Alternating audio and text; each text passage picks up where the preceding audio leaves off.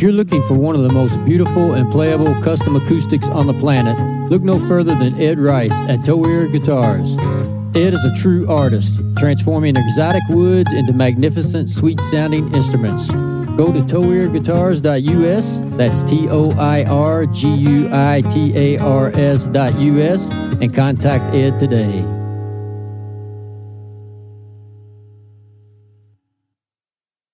Hey everybody, Brad and I want to say thank you for listening and thank you for the support. Please continue to listen and share this podcast on all platforms that you can. And if you'd like to support us monthly, we're set up now where you can go to anchor.fm/Top Hill Recording, hit the support button, 99 cents, $4.99, or $9.99 per month. Any amount would be greatly appreciated. Now back to the podcast.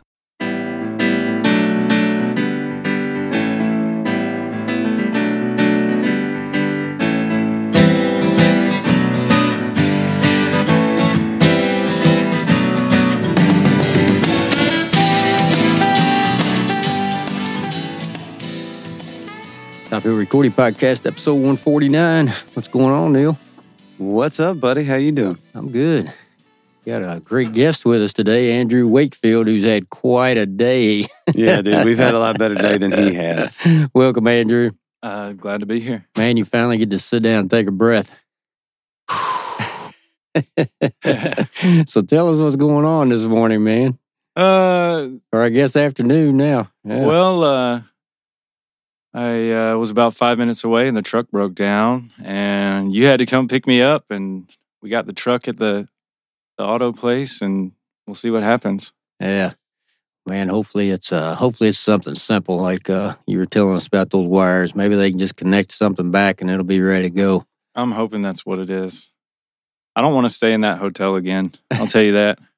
Deal. So I told him about the week to week down here in Fairdale, and he said it was quite an experience. It was a crunchy hotel. You stayed there? Can we cuss on here? Yeah. It was a crunchy ass place, man. It was grimy. Oh.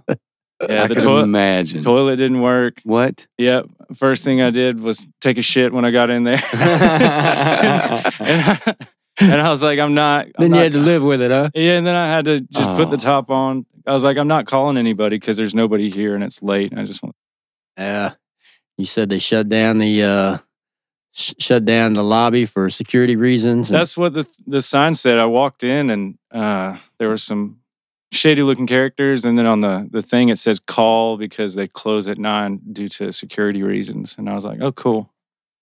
Yeah. I totally believe it. Pretty sure it had bed bugs too. Oh, man. Hope you don't have them now. I probably do. My fiance is going to love me bringing that home. Oh, yeah. That'll be wonderful. Man. Oh, goodness. So we don't want to tell anybody about the whatever it's called down there. No. I'm not going to tell. We might need to tell everybody. Well, it's the only place in this whole area, so I guess. Yeah. Yeah, I'd be screwing them over if I told you who it was. I'll keep it on the DL. I'll let y'all find out for yourself.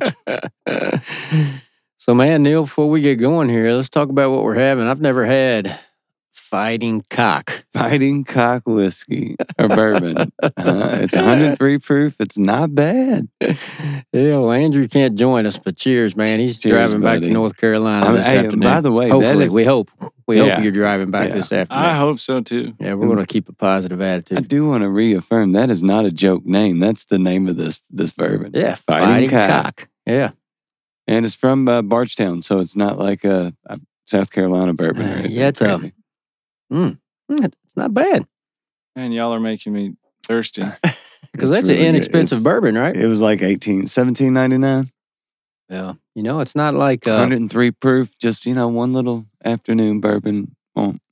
That's very drinkable. I mean, it's not like it's pretty simple, what you'd expect for that price range, but yeah.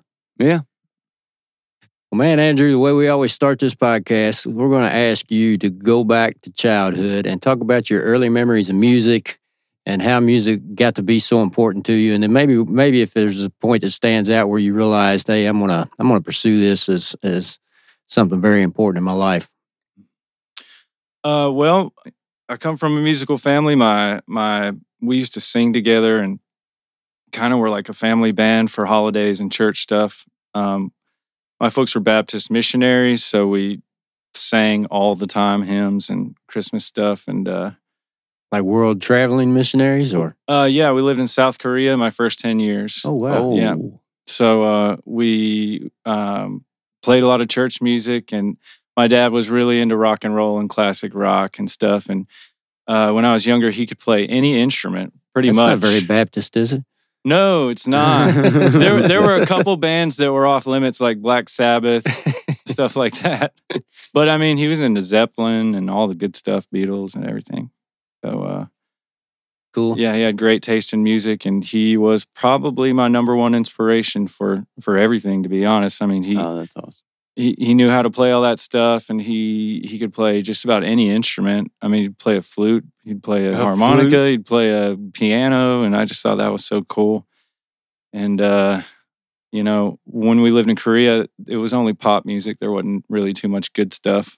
But so back then, it was like Michael Jackson and K-pop, is that what it is? not back then, thank God. Back then, it was American pop.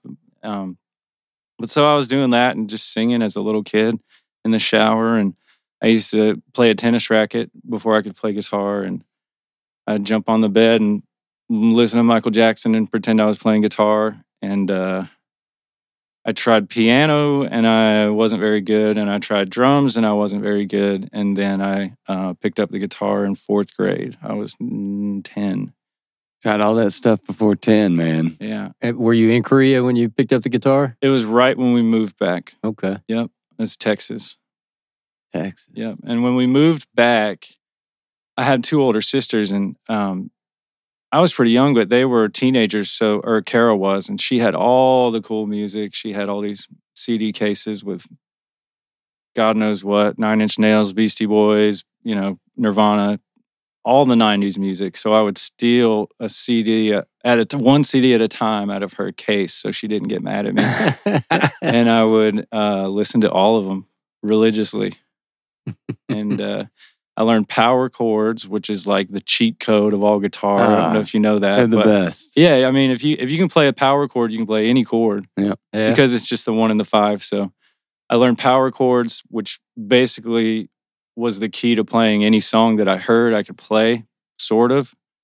And How did you learn that? my dad taught me. Okay. Yeah, he gave me a couple lessons there at the beginning. But I played When I Come Around at my 4th grade talent show. No kidding. Yeah. Yes, sir. Everybody thought it was Glycerine, the Bush song, and I was pissed.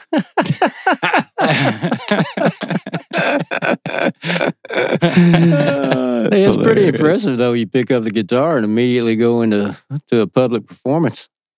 Yeah, if you want to call it that. He already went through 6 instruments by the time he got to the guitar. He was ready for a public performance. Yeah. Our elementary talent shows, everybody just acted like they play the guitar. I did Principal's Office by Bismarck. No, it wasn't Bismarcky. Like Kid and Play or something? No. Off to the principal's office we go. For a So he is a rapper. You performance? Yeah, I knew you were a rapper. Called You it. certainly did. He knew you were a rapper. You forgot about it. Yeah, dude, I completely forgot about it. So who is it Neil sounds like? My buddy John, he lives in Georgia. My last name's John Stone. No, his name's John Adams, and you guys just have the same like rhythm.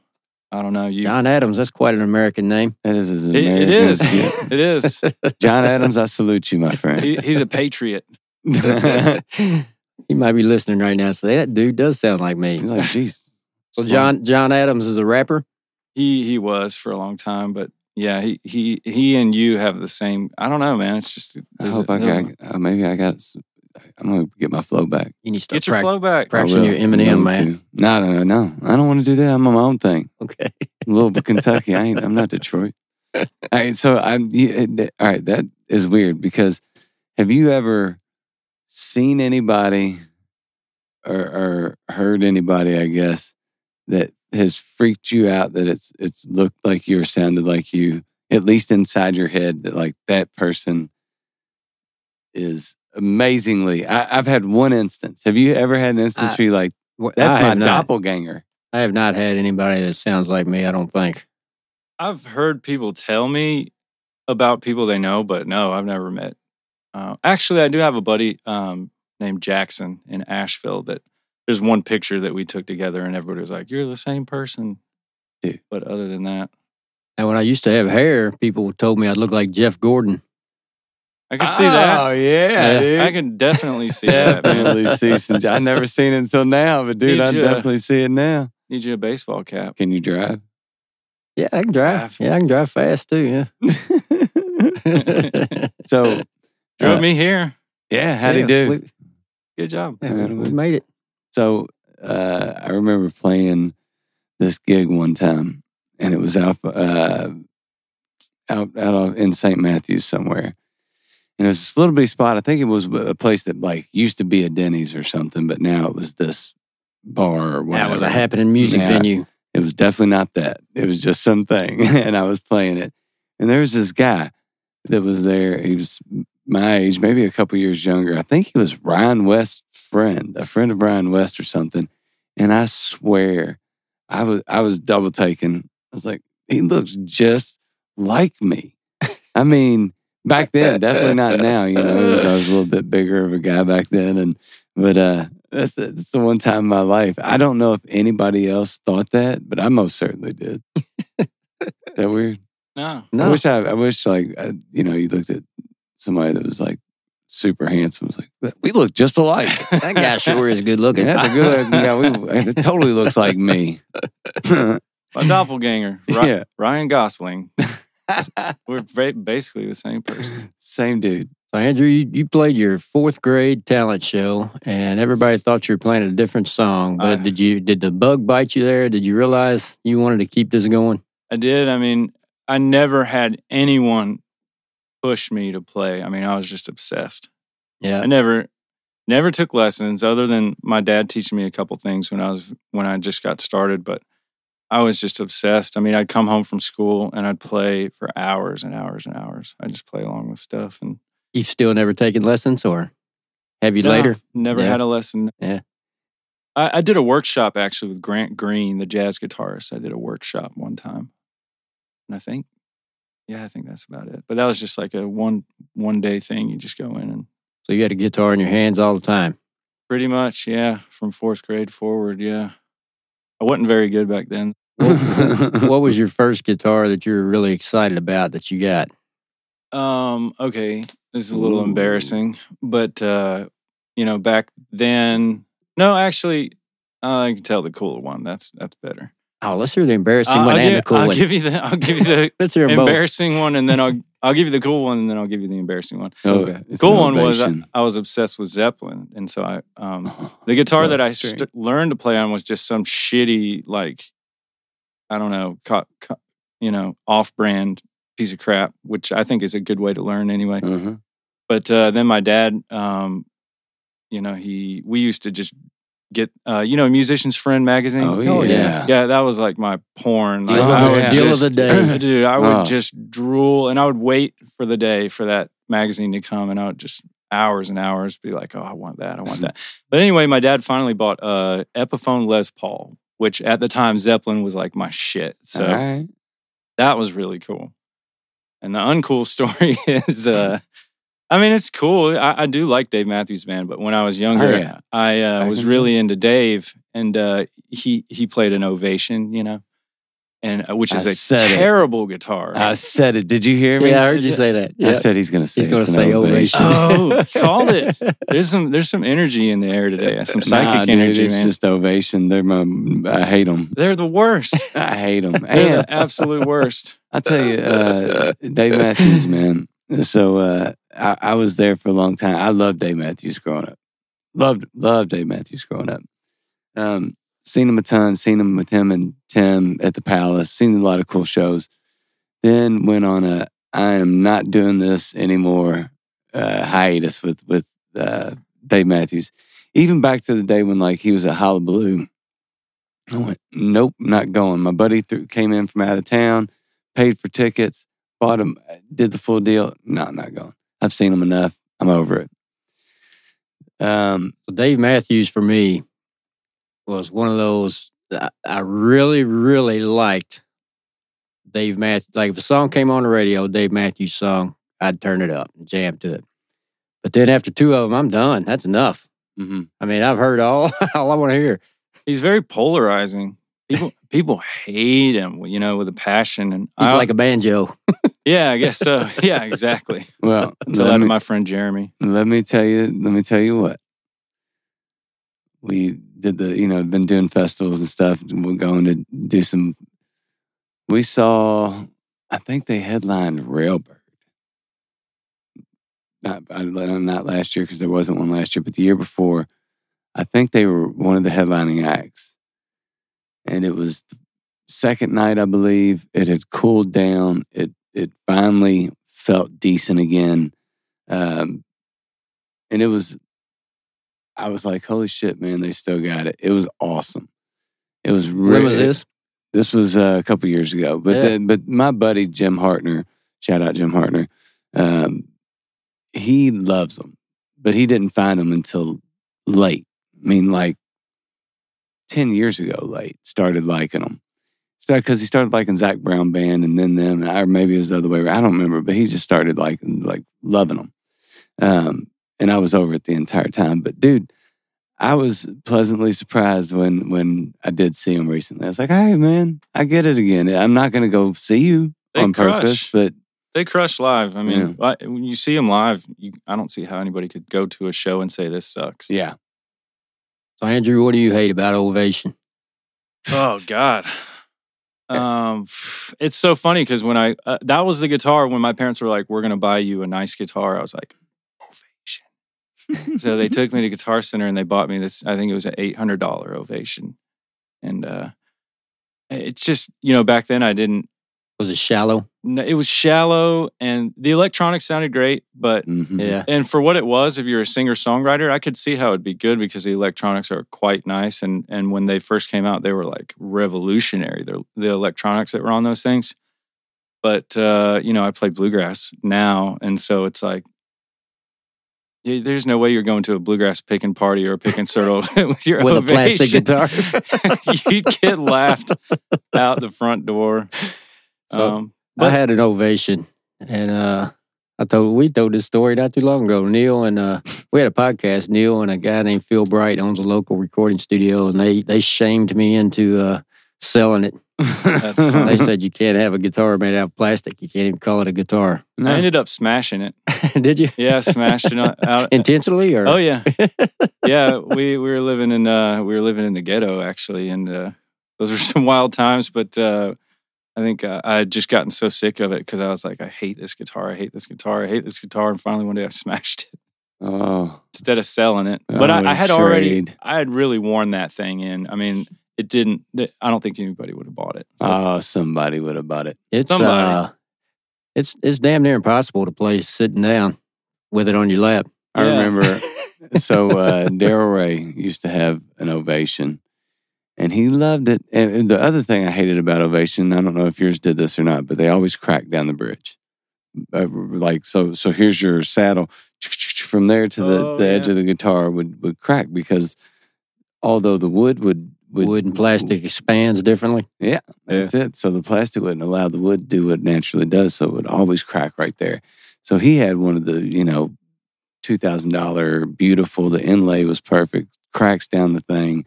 Sounded awesome when you plugged it in. But the one thing I always remembered is that he put Velcro on the bottom. So every time he sat down to play it would attach to his jeans or whatever he was using. So it wouldn't just slide. It'd slide out every time you sit down. Yeah, it sucks. Those things are Where's my corduroy pants? I'm playing the Ovation tonight. Where's my Velcro pants? Ever. Honey. Yeah, did you like the neck, Andrew? I did like the neck, I did too. I like the neck on it the way it felt. Play great. They're just stupid. They are. I do like big old baseball bat necks, though, which is apparently pretty rare. But they had a nice thick neck, and that was always good for me. Yeah, got a 1980 Guild D40 NT down at the house that has a baseball bat neck on it. I was playing it the other day, and that was the one I was like, "Oh man, this is just." It's nice. I think it sounds I think guitars with bigger necks sound better too. And they're weighty as hell. Yeah.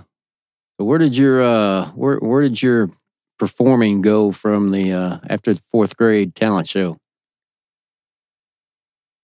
I just, from then all the way through high school, I just would come home from school and listen to the music I liked and play along with it. And then in high school, So that's how you learned. Just did you learn by playing songs, just learning songs and playing those, or did you rehearse scales? And not really. I mean, I knew the blues scale, and so I knew that thing up and down. And that I would back then I would just transpose the blues scale onto whatever I was doing. So I was really into. Let's see, I got into hippie music in high school, and I was doing the hippie thing for a long time, but I wasn't playing out until I think I was 17, joined my first band called Blue Brew. And it was my buddy Matt Love, who was like the guy in LaGrange, Georgia. He was like the guy. And they were all in their 20s, except for me and Jacob. We were super young, and so I felt so happy to be there. And I played lead guitar for them for a couple years, and then. What were you guys playing?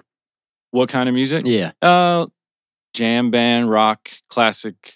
Kind of like Van Morrison-y stuff too, though. Writing. We would. Yeah, he's a great songwriter. Yeah. We would do like. What is that? I don't remember, but a lot of Van Morrison type stuff and stuff like that, and then some jammy stuff. And then I moved away, and then I started doing a bunch of solo stuff with the Ovation. No. and standing up. Yeah. And I was a pretty crappy songwriter back then, but I did make a mixtape, I think when I was 16, or a CD that I did. Of originals? I had about 10 songs on them that were super Davey. Yeah. And that was that time. And then I moved to Asheville after that and started doing jam band stuff forever. So was your guitar playing Dave Matthews style also? Not really, no. Who's this? I mean, he's a great guitarist. Yeah. In fact, he's one of the most original guitarists Very out there. original. But no, I wouldn't say that my style was like, I was Jimmy Page, Jimi Hendrix. That was all my bread and butter. Stevie Ray, stuff like that. Back then, that was my stuff. And then, of course, the jam band guys, Trey. And Jake Siniger, the guy from Humphreys, was like probably one of my all-time favorites. There's still so much of what I do. You can hear him, I think, in what I do. But I did that for a while, and then I did jam band stuff in Asheville, and then I moved to California, and then I really didn't play out for years. I mean, really? Yeah, I was growing weed in California, and when you live on the mountain, there's nothing but growing weed. So that's what you do, huh? Yeah, I mean, I played guitar and I wrote actually some of my favorite stuff. I did a lot of writing up there and practicing by myself, but no playing out. And then when I got done with that, I moved back to Asheville and I started playing out, and I started getting. So how long was the California period? 7 years. 7 years. Okay. Mm-hmm. Yeah. And then back to Asheville. Back to Asheville. And actually that was divided because I did come back to Asheville, I think once or twice for a little bit. And I was playing out with some bands. My buddy Rom, I think I used to play with Rom Mandelkorn, who's in a band called the Rom Squad. Check it out. It's great stuff. And my buddy Jacob, we would gig together. That was like 2011-ish or something like that. And then I didn't play again for a long time. And then started gigging, and all the gigs were bluegrass. So that was where the work was. And then it just became my life. And now I'm obsessed with it and I love it. And I'm so thankful to know about it. And it's the coolest thing I've ever been a part of. Hell yeah. How often do you hear that about bluegrass? I mean, it's like it just sinks its, like bluegrass just sinks its hooks in people sometimes and just, you can't get away. Mm-hmm. It's a whole, universe. Mm-hmm. And the scene in the community is like, I just never knew. Almost everybody who is part of the scene plays. Mm-hmm. Everyone at least dabbles in one of the instruments, fiddle or banjo or whatever. So the bluegrass festivals are the coolest, man. I mean, there'll be 100 people all jamming together. It's just jam fest. Insane. Which is cool. And they all know, there's like, the standards that everybody knows. So everybody kind of knows all the same songs. And yeah. When you hear good bluegrass too, there is a feeling you don't get anywhere else from music. Dude. Even before I was really into it, I would go into a bar and there'd be a tight bluegrass band playing or that Celtic even style music. And I'd be like, this is the coolest sound I've ever heard. Yeah. And I think it just always came naturally. So I'm where I'm supposed to be. Cool. Let's let our listeners hear one of your tunes, man. Tell us about Back to the Country. Back to the Country is a song that I wrote while in California, and it's about going back to the farm, actually. There's a bunch of hints in that song about my life during that time. Hound dogs. We had some hound dogs on the farm, and one of them was my favorite dog that ever lived. Her name was Gracie. I wrote a song about her, too, but it's not recorded. And what kind of hounds? She was a tree-walking coonhound, but we had 4 black and tans up there. And they just roamed. She would fight bears, and she was wild. She bit a bear on the heel. And she had no fear, man. We'd be going to sleep, and she'd be going out into the woods to hunt bears. But yeah, that song is about that time on the farm, growing weed and going back up on the mountain for the season, pretty much. Are those dogs used to hunt bears? Is that what they do? They are. The tree-walking coonhounds are specifically bred to hunt bears. Yeah. Wow. Let's check it out. Back to the Country.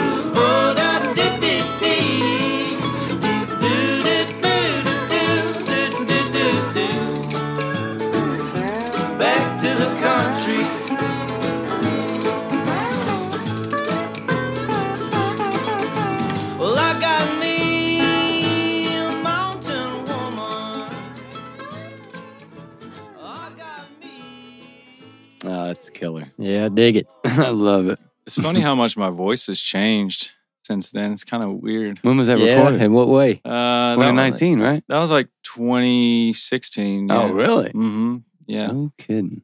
But yeah. In what ways do you hear it change? Well, first off, I hate my own voice, so I'm going to hate it no matter what. But I just feel like I've gotten a little better since then, which is good. I wonder how many people love listening to their own voice. Not many. There's a few. I guarantee it. Yeah. Who comes to mind? Ariana Grande. Yeah. I was going to say Justin Bieber. Yeah. I mean, dude, I would too. Yeah. I love hearing his voice. Like an angel. Like a little Bieber angel. Soothing. But who knows? Maybe Justin Bieber's like, gosh, I hate my voice. I doubt it. I hope not. I'm my own worst critic, but I will say I have gotten so much better because I've been gigging so much. I think I always muscle. Yeah, it is. It is, and I always spent so much time working on guitar and not so much time working on my voice. And I've just been playing 300 shows a year, and I can tell that I'm starting to feel it. Yeah. Mm-hmm. So starting to find my sound. Yeah. Man, that's a cool song. I gotta ask, is that someone playing the spoons? Is that actual spoon player in there? It's what did we use? I recorded that in Los Angeles with my buddy John Ashley, who originally was a engineer and producer at Echo Mountain, which is the studio in Asheville. Yeah. Which is where I did the main tracking. But after we did the main tracking, he moved to LA, and we did it at his house. And I think we took a grill off of a stove and got a knife. And so I'm holding the grill like this. Are you serious? And I'm running the knife like this on the grill. Oh, wow. Yeah, so that's what that sounded. Wow. Let's listen to it again.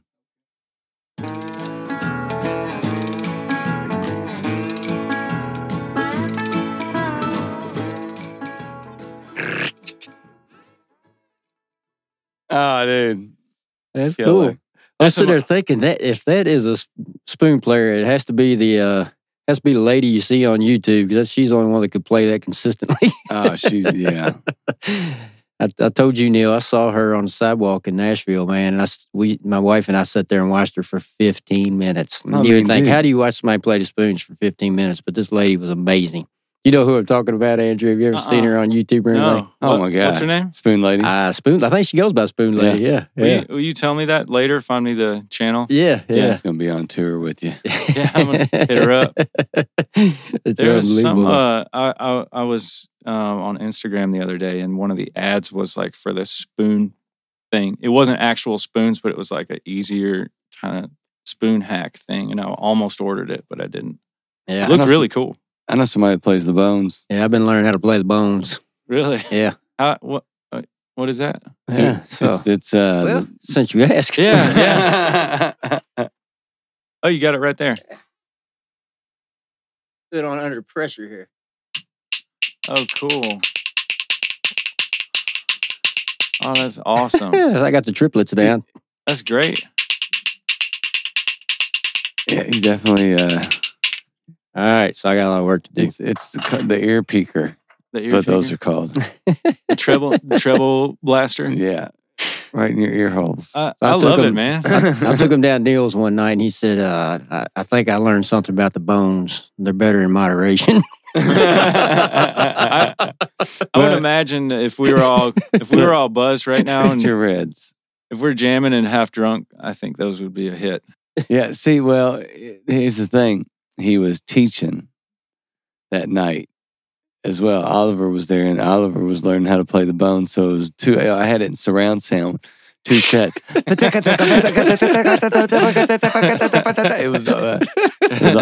was something. Y'all got some earplugs. Yeah. So I did find this old free PDF with videos, bone instructional guide. Wow. And what he said was... I've seen that PDF too. You know what I'm saying? I don't think it's the same PDF though. Boning instructional guide.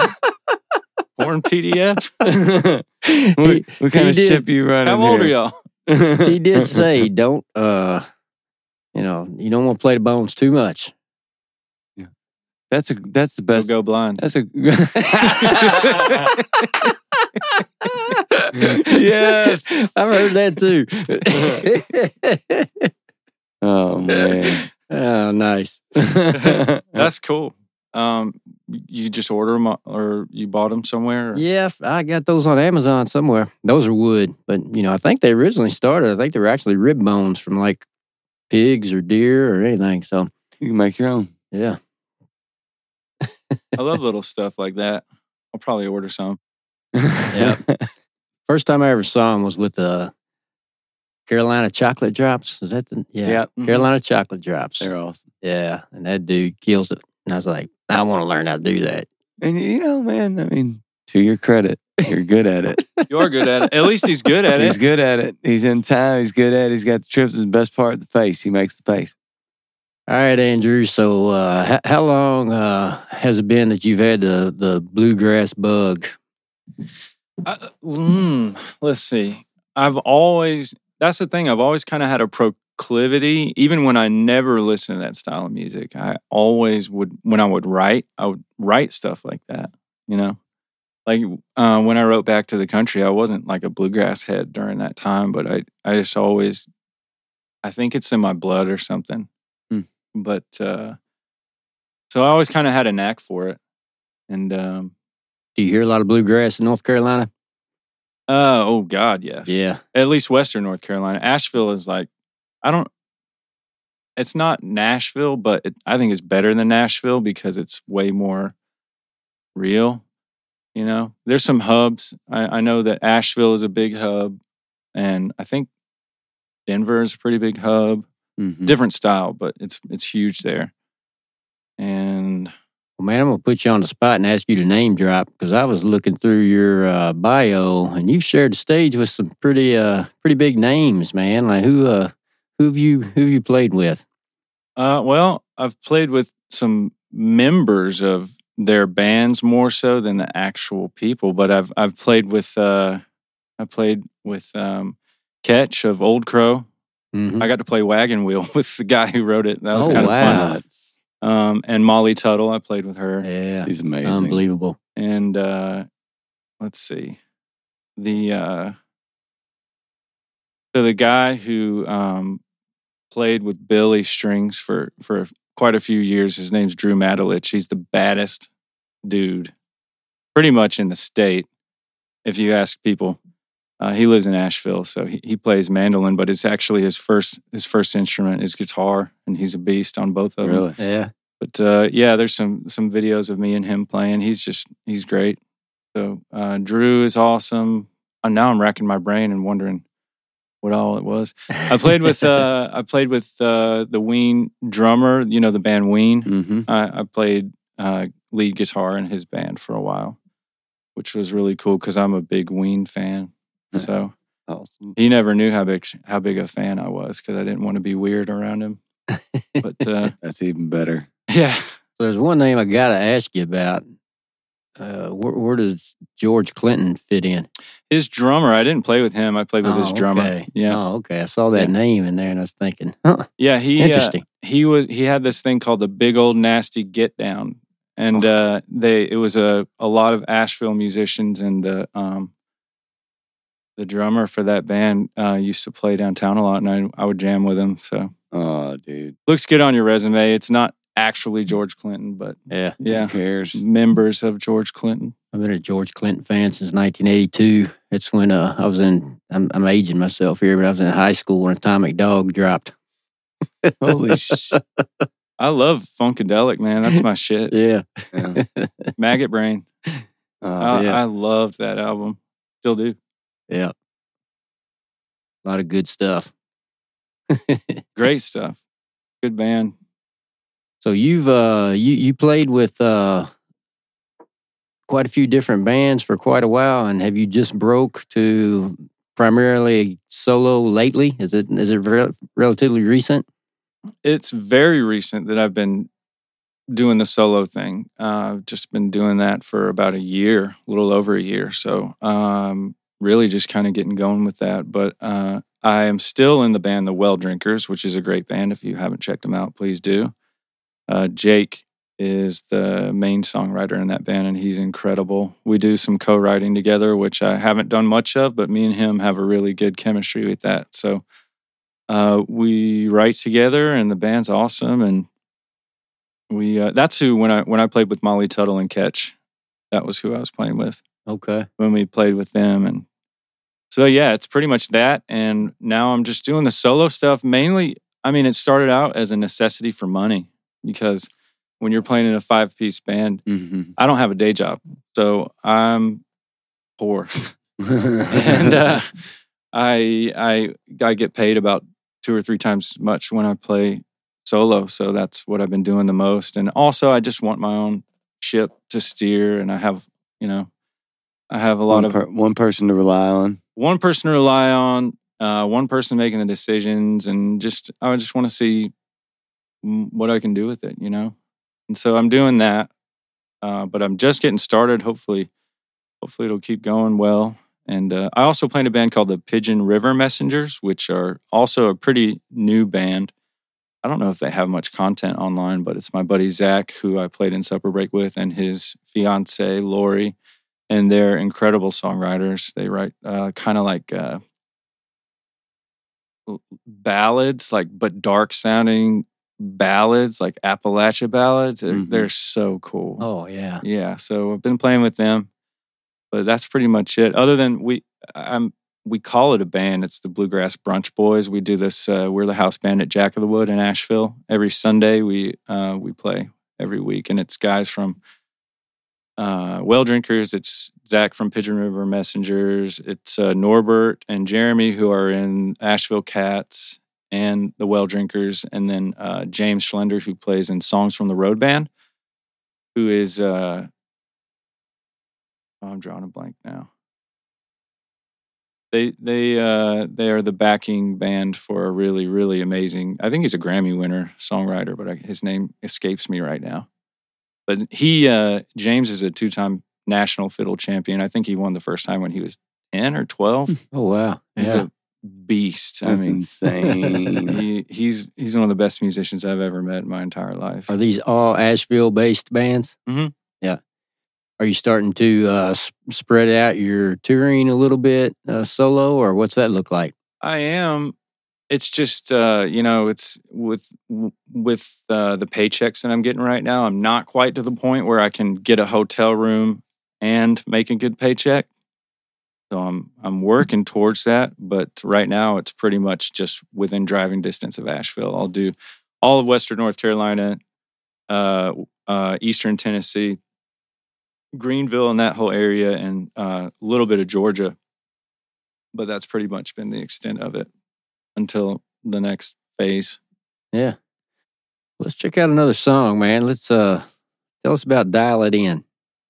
Dial It In. I like this one. I like them all, but Well Drinkers, we played this shindig out in the sticks, and it was way out in the middle of nowhere in South Carolina, and the stage was actually the porch of this old schoolhouse. It was a really cool building. And there was a girl in the audience that we overheard and talked about for quite a while after that. And she had... What do you mean overheard? Well, okay. So she was quite pretty, and she was wearing overalls, and but her voice was the lowest, deepest voice I've ever heard come out of a woman. So we talked about it for weeks after that. Oh, is this a Lola story? Maybe. None of us ever found out, but she inspired us, and we overheard her talking about sleeping with her chickens, and so one day I was just thought about her and started writing a song about this deep-voiced woman who has chickens, and I don't know. It's loosely based on this person that I've never met and don't know. All right. But it's just kind of a jingly thing. Check it out. Dial It In.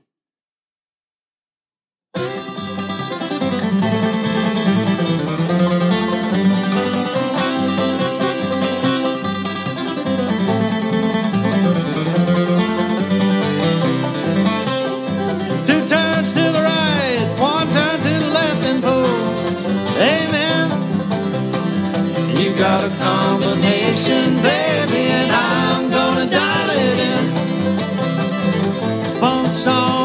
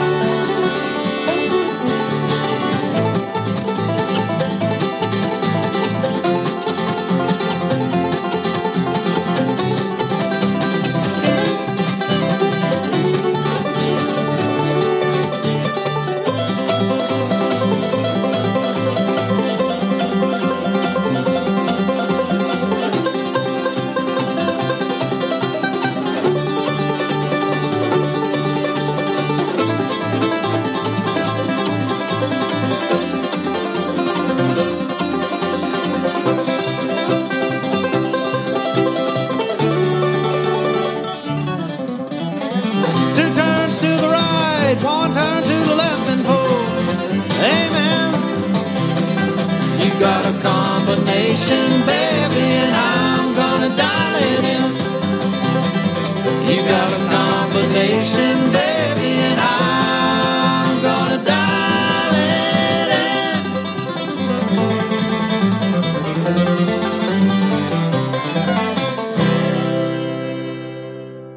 Yeah. Yeah, that would make you move.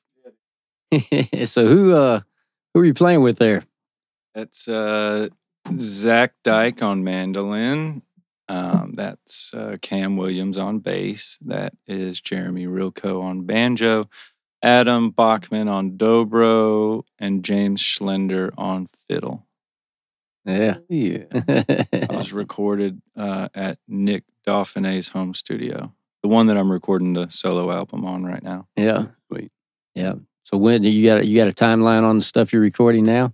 Shooting for February. February? Yeah. Is it a full album? It's 12 songs. Yeah. Oh, cool. yeah. Cool. Yeah. Hell yeah. It's going to have Dial. It's going to have Dial and My Friend on it too, because those were Supper Break songs, but Supper Break broke up. So I just had those. So Yeah. throwing that in there. And you got a recording session on that tomorrow, you were telling me on the ride over here, right? I'm supposed to, but if the truck's not fixed, I'm going to have to cancel, I guess. Yeah. Yeah. Yeah. Or maybe I can, because I think my buddy James is going to get in there and do some fiddle, and Jeremy's going to get in and play some banjo. So maybe I don't even need to be there for quite a bit of it. But Well, I tell you what, Andrew, you can roll with the punches, man, because I don't know if I'd be as relaxed and podcasting and stuff if I was out at 5 hours from home and my truck was broke down. Why not? What are you going to do? Sit there and wait for him? yeah. That's what I'm saying, man. I don't know. I just I'd be all like, I'm with you, Andrew. It is what it is. I'm saying it's a good thing, but I don't know if I could handle it. You could do it, dude. Yeah, I could do it. Pass me some fighting cock. If I had enough fighting cock, I'd probably be all right. If I had some fighting cock, I'd probably start bitching about it. Give you a little different perspective. But you know what? Speaking of this, it's really not bad. I would drink this again. I've never had it before. How much was that bottle? 17, did you say? Yeah. Oh, wow. And it's not bad. Is that local? But you're, Bardstown. yeah. Yep. About, what, 25 minutes from here? Yeah. Yeah. Or so. Good price. Bourbon capital of the world, baby. Asheville bourbon is not that cheap. Not that good either. Probably not. It's not real bourbon. This is Kentucky. We hate to tell you that, Andrew, but it's not real bourbon. I know. It's got to be made in Kentucky, man. Is that true?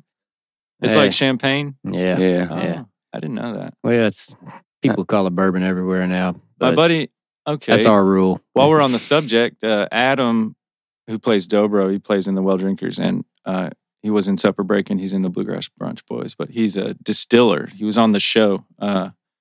What's the show? Moonshiners. No. Oh, really? Yeah. He's a really, really good distiller. That's what he does. He during just the day. send us some stuff. And he used to always have just, here, try this bourbon or this whatever. Oh. It's so good. Neil, we ought to build a still up here in the woods. You ready? Yeah, just for the hell of it. Yeah. Top Hill Bourbon. Yeah. I bet you can YouTube it. You can YouTube everything now. Hey, we ought to make our own bourbon. That way we can have to stop buying it. There you go. Top Hill Bourbon. Top Hill Bourbon. Now, that really can make you go blind, though, right? Top Hill Bourbon Company. Yeah. HBC. Yeah. All right. Wheels are turning. $1 million idea. Let's go. $1 million. Yeah, it'll cost us $1 million to keep. Like everything else. So, Andrew, our listeners that want to follow you more closely, where do they find you? AndrewWakefield.net is the springboard Netting for. up. Yeah. Find everything there. Mm-hmm. Easy. That's how you do it. Nice and easy. So, I was telling Go here. Everything links from there. Right? That's right. Yeah. Market for professional. Like tophillrecording.com. Yep. So, Andrew, I was telling Neil last night, my wife and I have been watching this show on Netflix called History 101. If you like history shows, it's pretty cool. It started out with the history of GPS. And then the second episode was, I think the second or third was the history of the MP3. And they went into, history of Napster and all that. But there were some stats in that show that just stuck in my brain. And one of them was the number of new songs uploaded daily to Spotify alone? 1.7 million. No, that was Neil's guess. And I'm like, man, maybe it's not as impressive as I thought if your guess was 1.7 million. But over 60,000 new songs per day That's are a lot. uploaded to Spotify. That's still a lot. That's Hell yeah, it's a ridiculous. lot. Yeah. I mean, if you multiply that by Well, 365, here's the how many thing. is that a year? Well, here's the thing. Oh, That's God. a lot. But the crazy thing is like that the process to get something onto Spotify, you got to go through the copyright. You got to upload to like a platform that does your streaming services for you and all that. So it's not like the casual songwriter that just writes this thing and records it. And it's people that are, I'm going to go through the process to pay for this. Yeah, so Distributor. think You gotta about go through a distributor first, usually. you think about other places, maybe it's easier to upload to how many new songs there are. Like Bandcamp, which is probably less. I wonder if it's less. Wonder what SoundCloud is. I guess they're SoundCloud. Oh, That's yeah, the that's one. Nobody does probably that the one anymore. that has. That's the one that has 1.7 million Yeah, a day. because they're international. Yeah. Well, Spotify is too. You know what's on my SoundCloud? I got a SoundCloud somewhere in the ethers, and I think it only has 2 or 3 things on there, but it's an interview that my cousin Sean Greshel did with my grandmother when he was like 10 years old. Yeah, and she was probably 80, 75. Well, Sean, she was the greatest. But I had that. Oh, man, I hope y'all still have that. That'd be It's cool. somewhere. Yeah. I do. I know I Yeah. do. Yeah, that'd be cool. Pretty amazing. I had an interview with my grandma. I know, man. It's the only one that we found, but it's like 20 minutes. Yeah, I wonder was that like, did he do it for like a school project or something? Yeah, that's Yeah, cool. He did. Yeah. It was amazing. You didn't know back then how special it would be later. You don't. Man, that's the crazy. I saw this actually right before you picked me up. Hey, Brad picked everybody up today. I don't mind what the hell I'm going to do. Yeah, it was a house fire and they lost pretty much everything. And it's always just like, man, all the stuff is cool, but it's those little things. I guess that's awesome about digital storage with pictures and memories like that. Because, I've thought that I've lost most of my pictures several times from like when the kids are babies. It's devastating. Yeah. Well, now that, so much of that's digital now. I mean, like this podcast. Gosh, we've captured a lot of history on this podcast. Oh, yeah. Hey, next one's 150. Yeah. Sure is. Yeah. Wow. Congrats, y'all. 150 episodes. Yeah. 149 right now. Anything special or? Yeah, we need to talk about it. We're going to have a For celebration. 150? Yeah. Let's wait for 200. Okay. That'd be another year, though, right? I was going to go shirtless or something. I don't know. Yeah. You got to do something. Do it totally nude. I heard it here on a 149. Neil's going totally nude for episode 150. Just bottoms down. Sponsored by Fighting Cock. You'll go blind. Fighting Cock. You'll go blind. We need to be sponsored by these guys. Let's Heaven call Hill. them, man. We'll send Sponsor it us. to you. Yeah. All right, Andrew, man. We appreciate Yeah, you dude. hanging Thank out you. with us. Thank We're you. looking forward to doing these one-shots. I'm looking forward to hearing, hey, yo, it's $113 your truck or your vehicle's fixed. I hope so. I hope I it's hope Wasn't to no God. big deal. Yeah. Just a little attachment. Man, I hope so. Yeah. We're going to go out, though. We're going to go out with My Friend. Tell us about My Friend. My Friend was a song that I wrote in California, and the song was originally about this weed broker that I knew who screwed everybody over and stole money and kind of ostracized himself. Can't blame him. There's not enough money in weed. Oh my God, dude! Not I mean, anymore. come on, man. Look, it's Yeah. it's weed. Everybody's nice.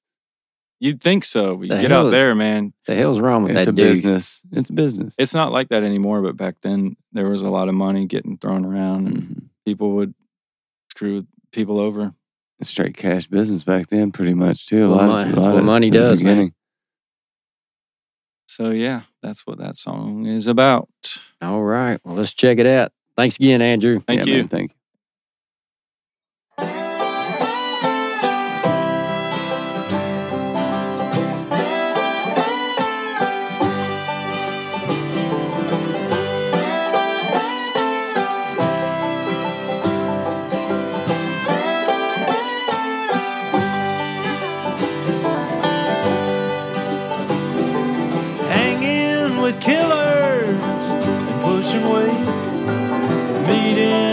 deadline's a little too late. Well, you're chasing a dream, but it's not what it seems, is it now?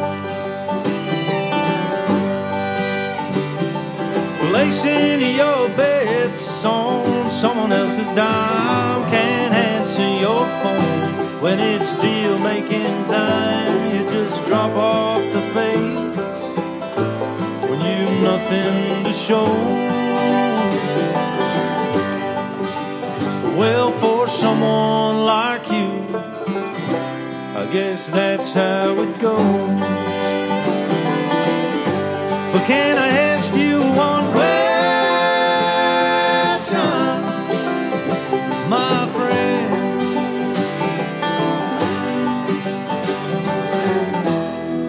What does it mean in the end?